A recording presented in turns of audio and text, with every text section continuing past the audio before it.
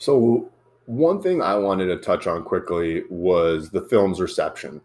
With it being a streamer and not going to the box office, it's the year of COVID, so I don't know if you even could have gone to the box office, and it definitely would have had a muted or muffled opening.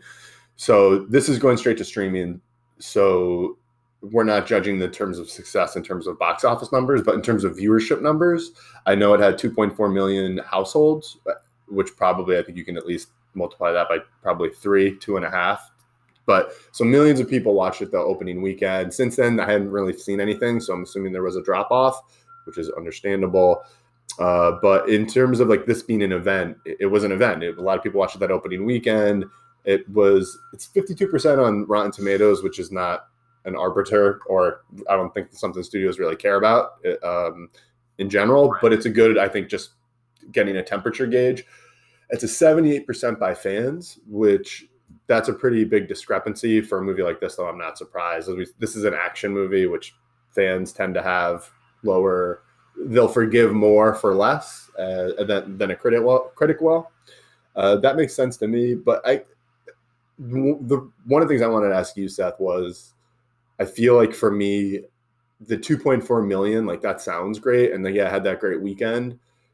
It's still hard for me, like trying to gauge what's good as like we pivot from box office to viewership, like what's good and bad. And it's like, it's kind of hard to tell, like, oh, isn't everything like 2.4 million? Yeah, that seems like a lot. But like, just do the math. If half of those people went to the theater, like if you had a million people pay, what's that? 20, yeah, 20, but 20 million, that's $20 million. Granted, that's not a lot for a film this size, but I'm having a hard time wrapping my head around like whether it's actually successful or not. Now, Amazon prints money, so they just want the good publicity and the fact that fans like it and had a good opening week viewership that first weekend is good. But the fact we haven't heard anything about it since, or at least I can't find anything, like is it the most watched or streamed?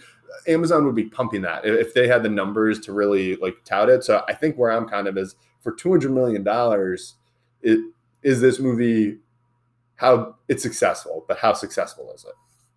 Yeah, I agree. It's hard right now to kind of gauge, especially when it's released digitally. It's just hard to gauge how successful it is.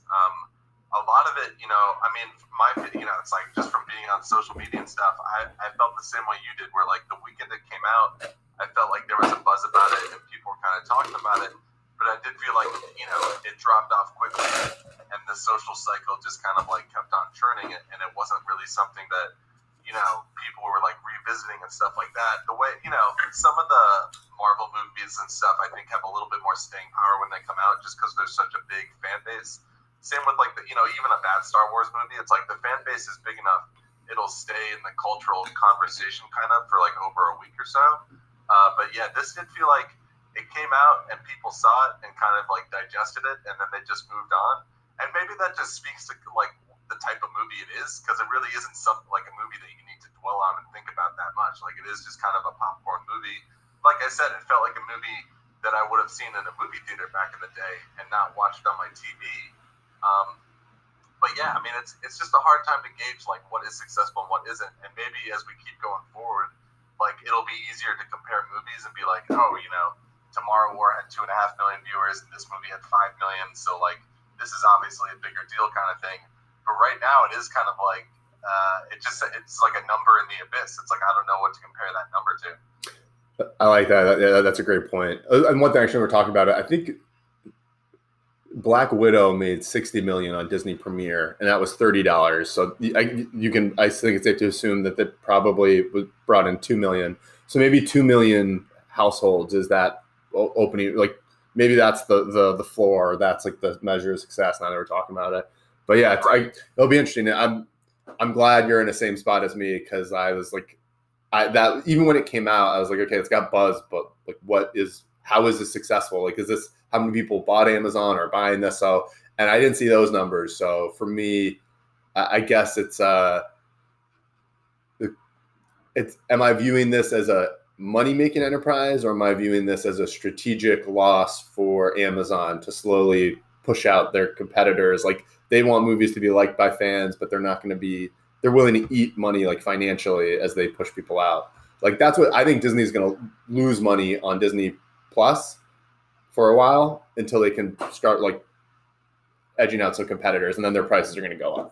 Yeah, it's been interesting. You know, HBO and Amazon have kind of gone the route of, hey, we'll release big movies for free, basically, on our streaming services. And that's got to incentivize people to get those streaming services. You know, if you hear there's a cool, you know, King Kong vs. Godzilla is on HBO Max, that might incentivize you to get HBO Max because it's like, you know, they have a lot of other content and you're only paying a monthly fee. You don't have to pay extra to get that movie.